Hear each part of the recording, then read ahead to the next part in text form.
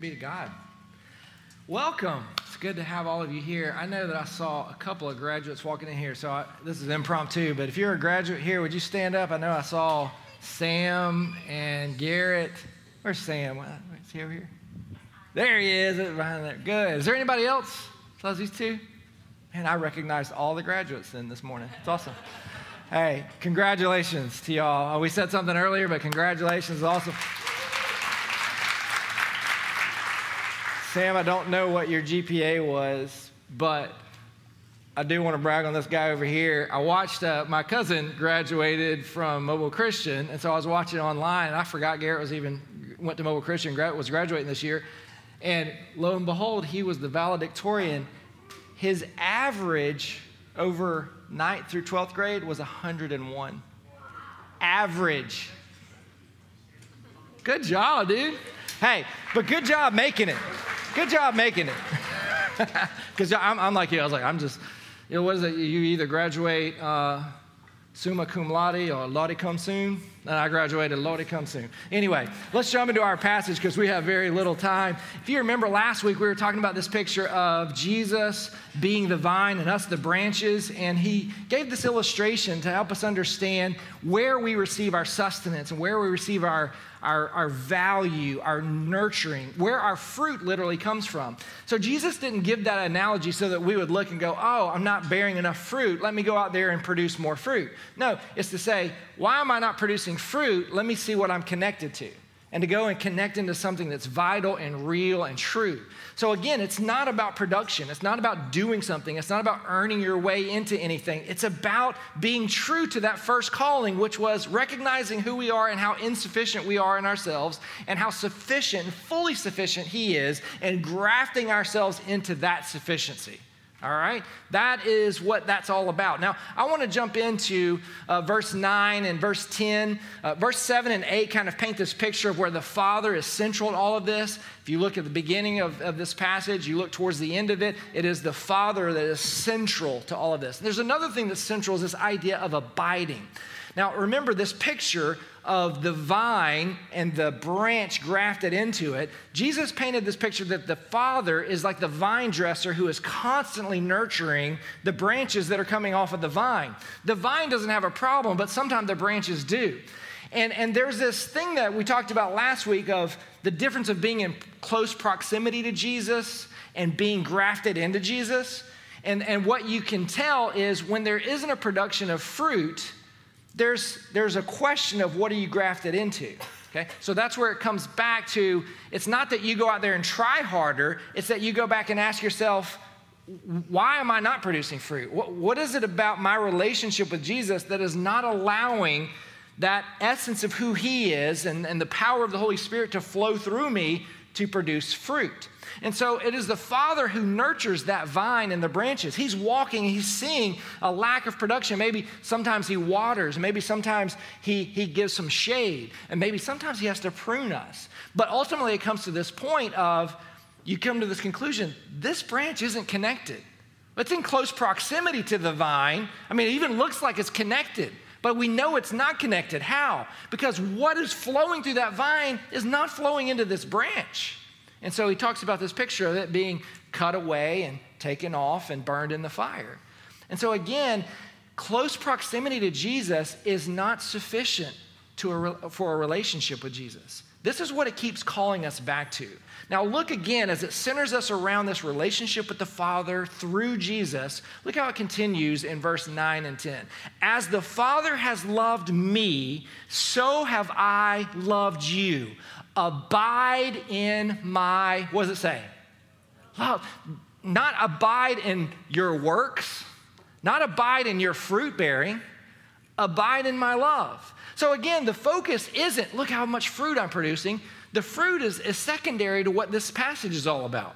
The fruit is just going, look, there's nothing being produced here. Let me go back and question what's going on here. Let me see what's happening. Let me see what's wrong with my relationship with God. The fruit is just a confirmation of what the branch is grafted into, okay? It isn't what allows or privileges the grafting. It is just evidence of what we are connected to. Does that make sense? Abide in my love. I love this as this unfolds. Abide in me. May my words abide in you. Again, there's this picture of the vine, the branch, and these things that are so true to our essence flowing and exchanging in between the two. And he reminds us to abide in my love. But look at the first part of verse 9. As the Father has loved me, so I have loved you. That is so key. Why? Because as you get into this, in verse 10 especially, if you skip 9 and you go to 10, you're going to come up with some bad theology. Look at what verse 10 says. If you keep my commandments, you will abide in my love, just as I have kept my Father's commandments and abide in his love. Well, the first part of it, 9, kind of situates that and gives us a context. As the Father has loved me, how has the Father loved Jesus? Does the Father love the Son because of the production of fruit? No. Matter of fact, one of the best examples you can get for that is to go back to the Gospels and see how the whole thing begins. It begins with the baptism of Jesus, his ministry. And when he's baptized by John the Baptist at the Jordan River, there's this voice that comes from heaven. And I love this. And when I finally realized this, I can't tell you how much legalism left my soul. The Father says, "This is my beloved Son, in whom I am," and this is what it says, "fully pleased." And the word fully there in the Greek means can't be any more pleased. It means fully, like there's not room for any more pleasure. I'm fully 100% pleased. Now, why is that so freeing? Here's why. At that point, Jesus hasn't called one disciple. He hasn't healed one leper. He hasn't gone to the cross. He hasn't saved one soul from damnation. He hasn't done anything that the Father has actually sent him to do. And the Father says, I am fully pleased. Jesus spends the rest of his ministry letting those disciples know, do you want to know where the fruit comes from in my life? It's abiding in the fact that I'm already loved. It's abiding in the fact that I'm already fully pleased, or I'm fully pleasing the Father. And this is beautiful. And that's what allows me to live in joy and to embrace no matter what the chaos is that I have to walk into. I can have joy in that because I am grafted in. I am receiving the nurturing and the peace and all of the characteristics of the Father because I'm connected in. Over and over again, Jesus keeps reminding them, hey, you think what I'm saying is amazing? I'm just saying what I've heard the Father say. You think what I'm doing is amazing? I just do what I've seen the Father do. He keeps reminding them that I'm just mimicking for you where you need to go and find your essence, where you need to find your power, where you need to find your joy. Oh, we live in a society right now that is devoid of a lot of joy. And the reason is a lot of the things that we used to find our joy in have been stripped away. And you know what? That's a good thing because we were kind of pulling from this vine that can't really nurture our souls. And whether we realized it or not, we were becoming weak and frail. Why? Because we were so focusing on these small things, these temporary things. And all of a sudden, a pandemic comes along, and we begin to realize, I've put my faith and my hope. I've been garnering my peace and my joy from things that can't be sustained. But your relationship with God can always be sustained, no matter what happens. Jesus didn't find his joy in the production of the disciples.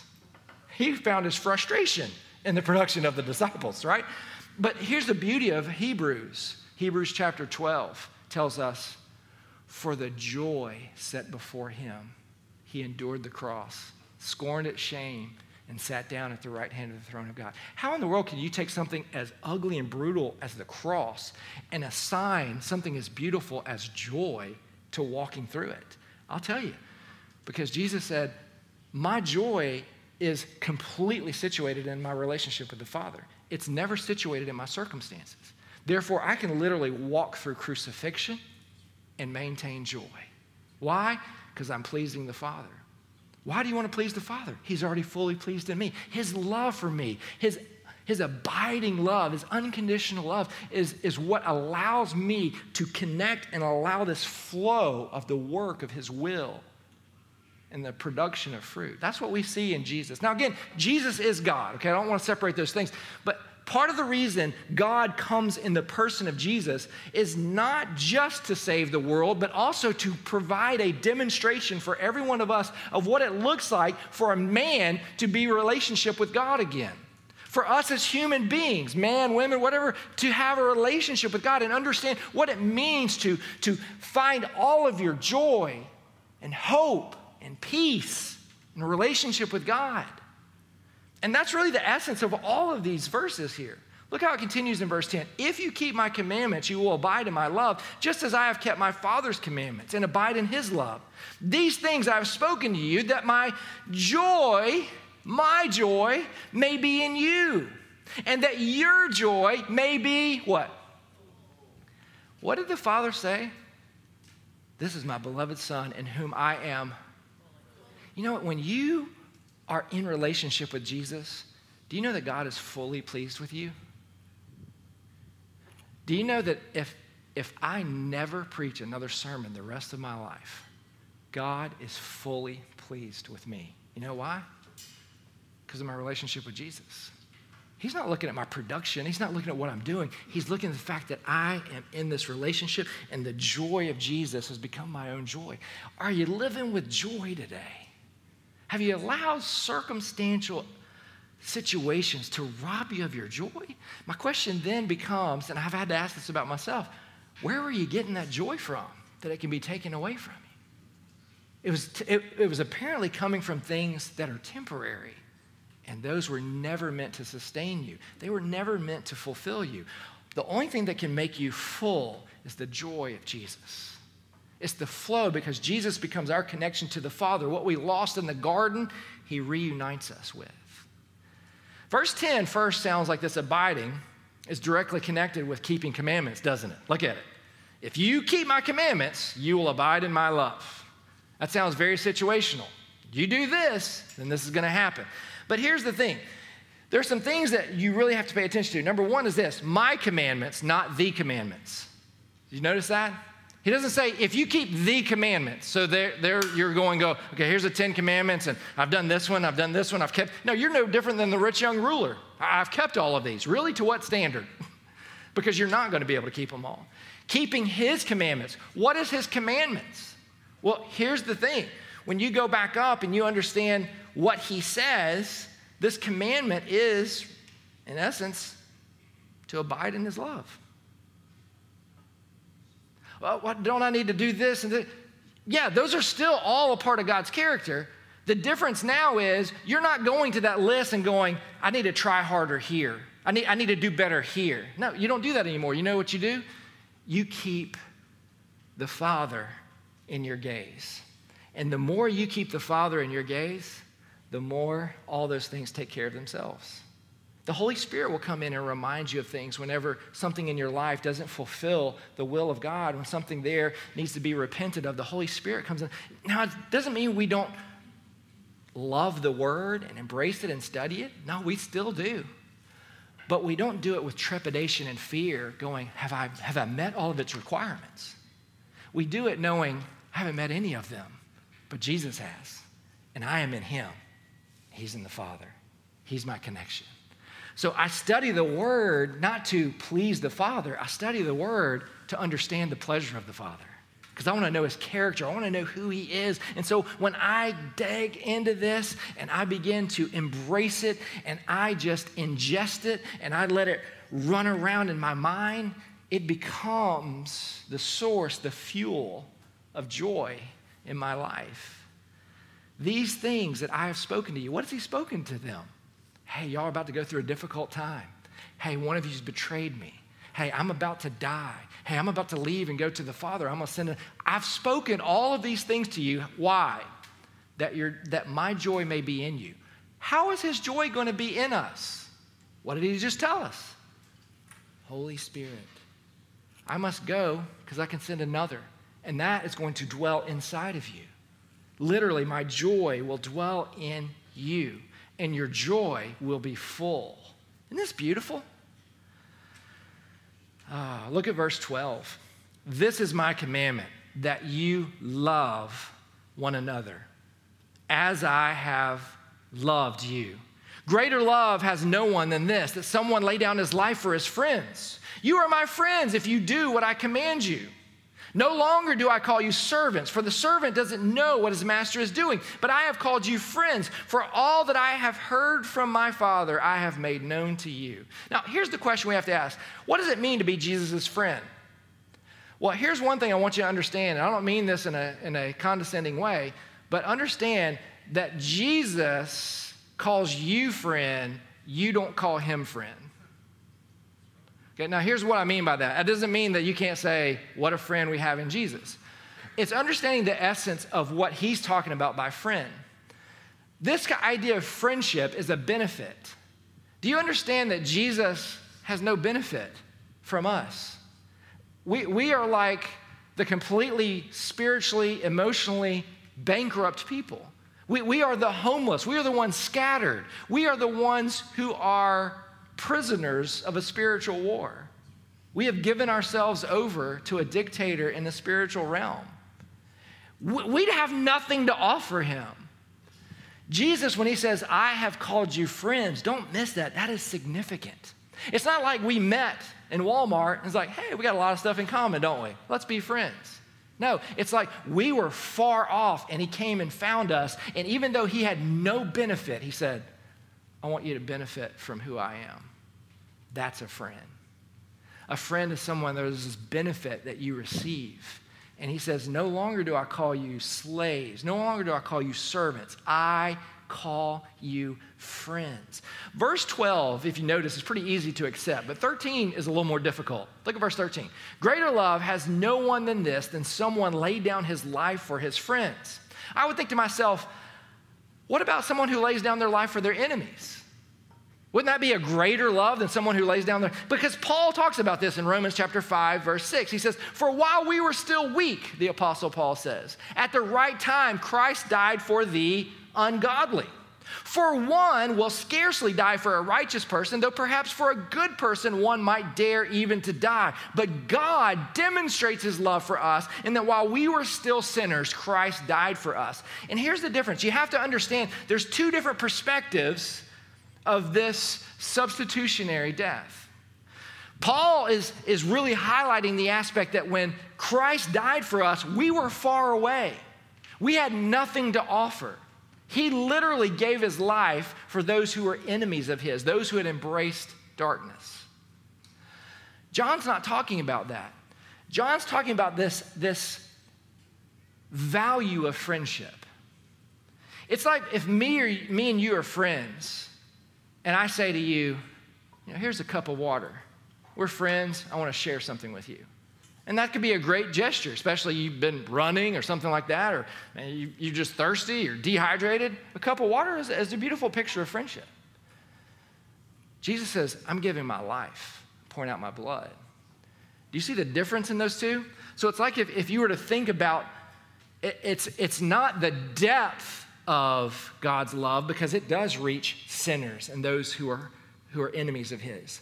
But he's talking to his disciples, and he's saying to them who have been following them, he owes them nothing. I mean, he's given them 3 years of demonstrating them what it means to be in a relationship with the Father, the most profound teachings they've ever heard in their life. They've seen miracles they will never, ever see again in the aspect of seeing God dwelling in human form in front of them. Jesus owes them nothing more. But what does he do? I call you friends, and I'm going to show you how I demonstrate my friendship. I'm not just going to give you a picture of heaven. I'm going to give you heaven. And the way I'm going to give it to you is pouring out my own life. Now, there's very interesting language here when you get into verse 14. You are my friends if you do what I command you. Now, that's interesting language, isn't it? It's interesting because it looks like there's this cause and effect. If you do what I command you, then I'm going to call you my friend, and then you'll benefit from my love and my sacrifice. And that really sounds like what we've got to do is come in, and we got to keep these commandments and do everything that he's called us to do. And then if we do those things right, then we will benefit from a friendship with Jesus. But there's two ways of looking at that, and the other way is very important. And this is a poor illustration, but it is really all I could come up with this morning, okay? Let's say that there is this really pretty girl at school. Here's the thing. Let's say we know that girl has high standards. She wants someone who is good looking, who is extremely successful, and is wealthy, okay? There's two ways of looking. If you saw a person like me, not that I'm not handsome, but I'm not probably the most handsome, right? And you saw me with someone like that, you would sit there and say, he must have something, right? He must have money. He must have, because the evidence of the relationship is there must be something else there, okay? Here's what I mean by that. Let me give you a different illustration. Let's say that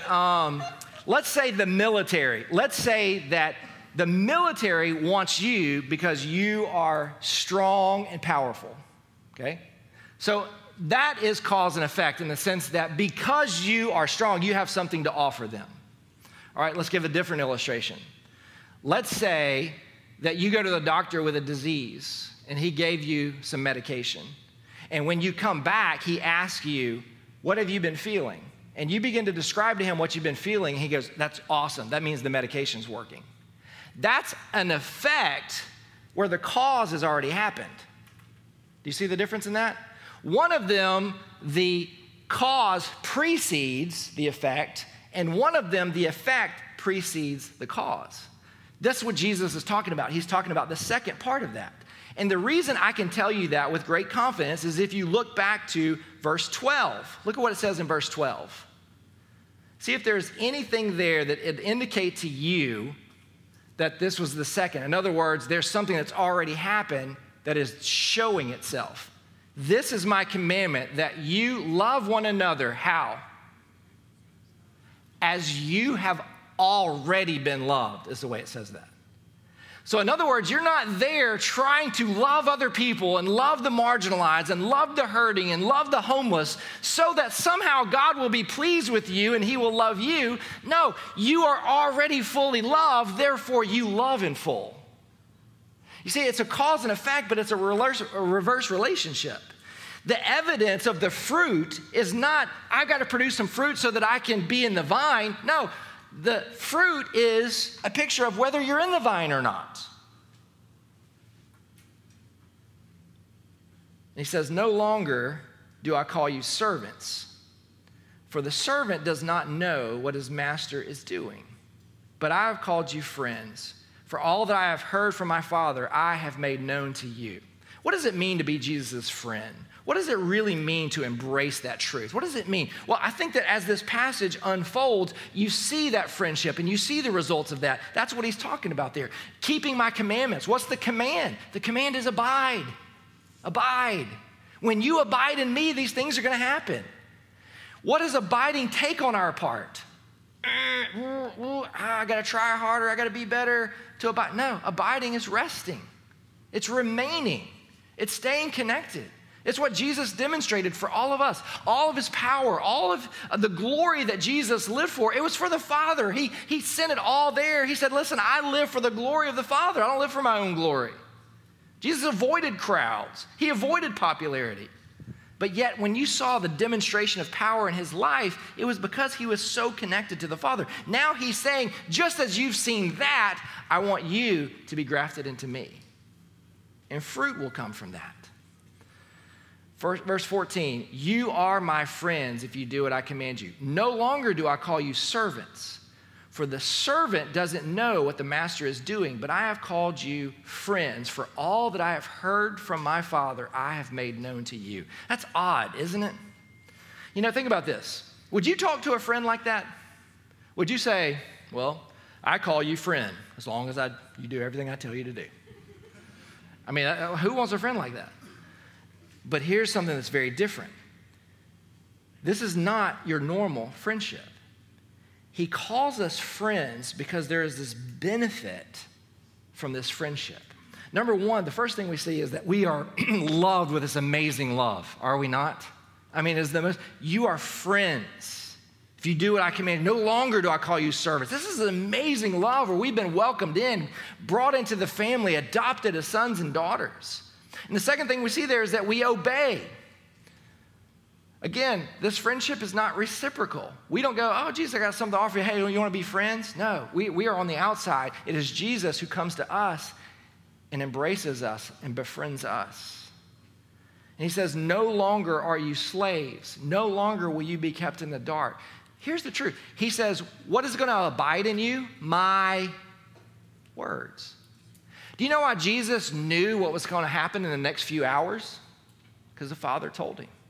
Jesus was never in the dark about what his life was about. Jesus was never in the dark about what the mission of his life was. You know why? Because he had a connection with the Father. And he's now saying to his disciples, just as the Father never left me in the dark, I'm not going to leave you in the dark.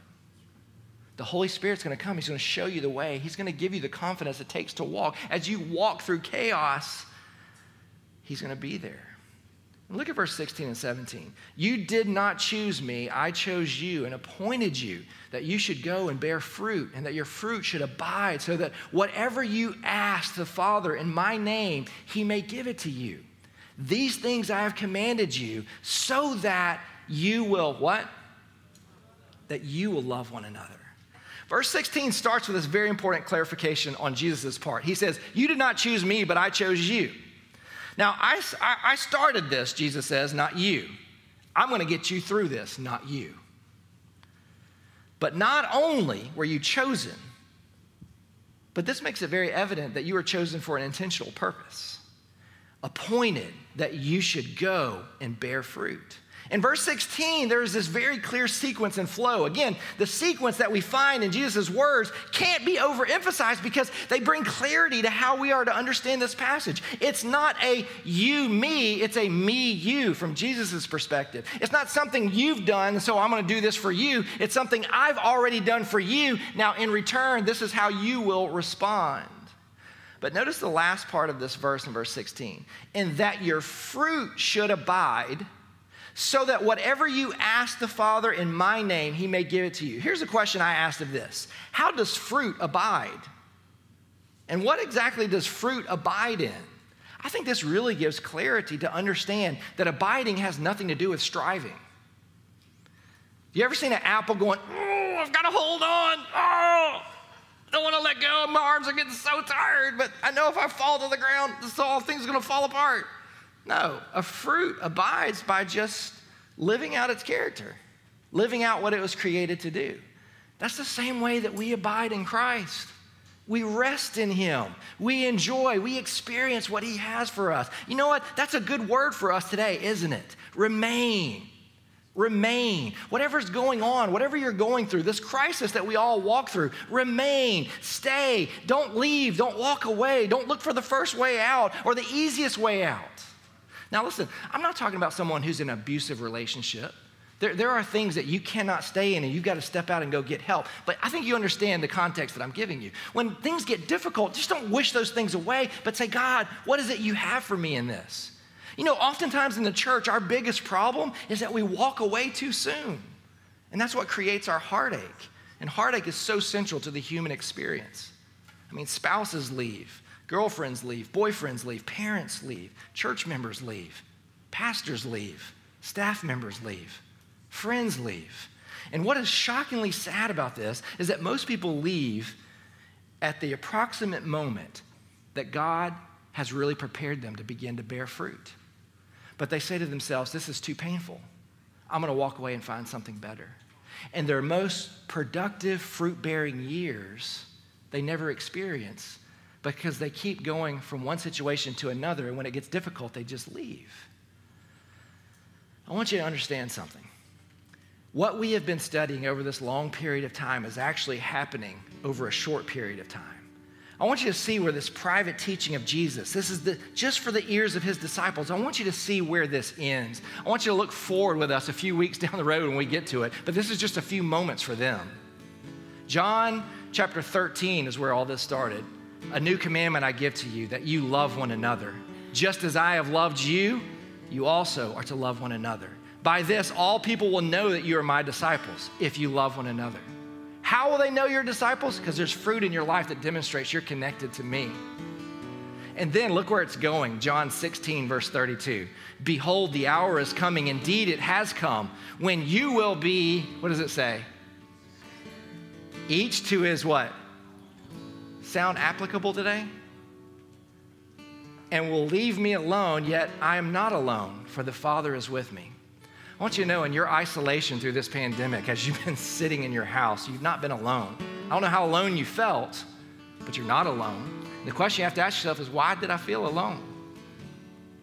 Verse 33, I have said these things to you, that in me you may have what?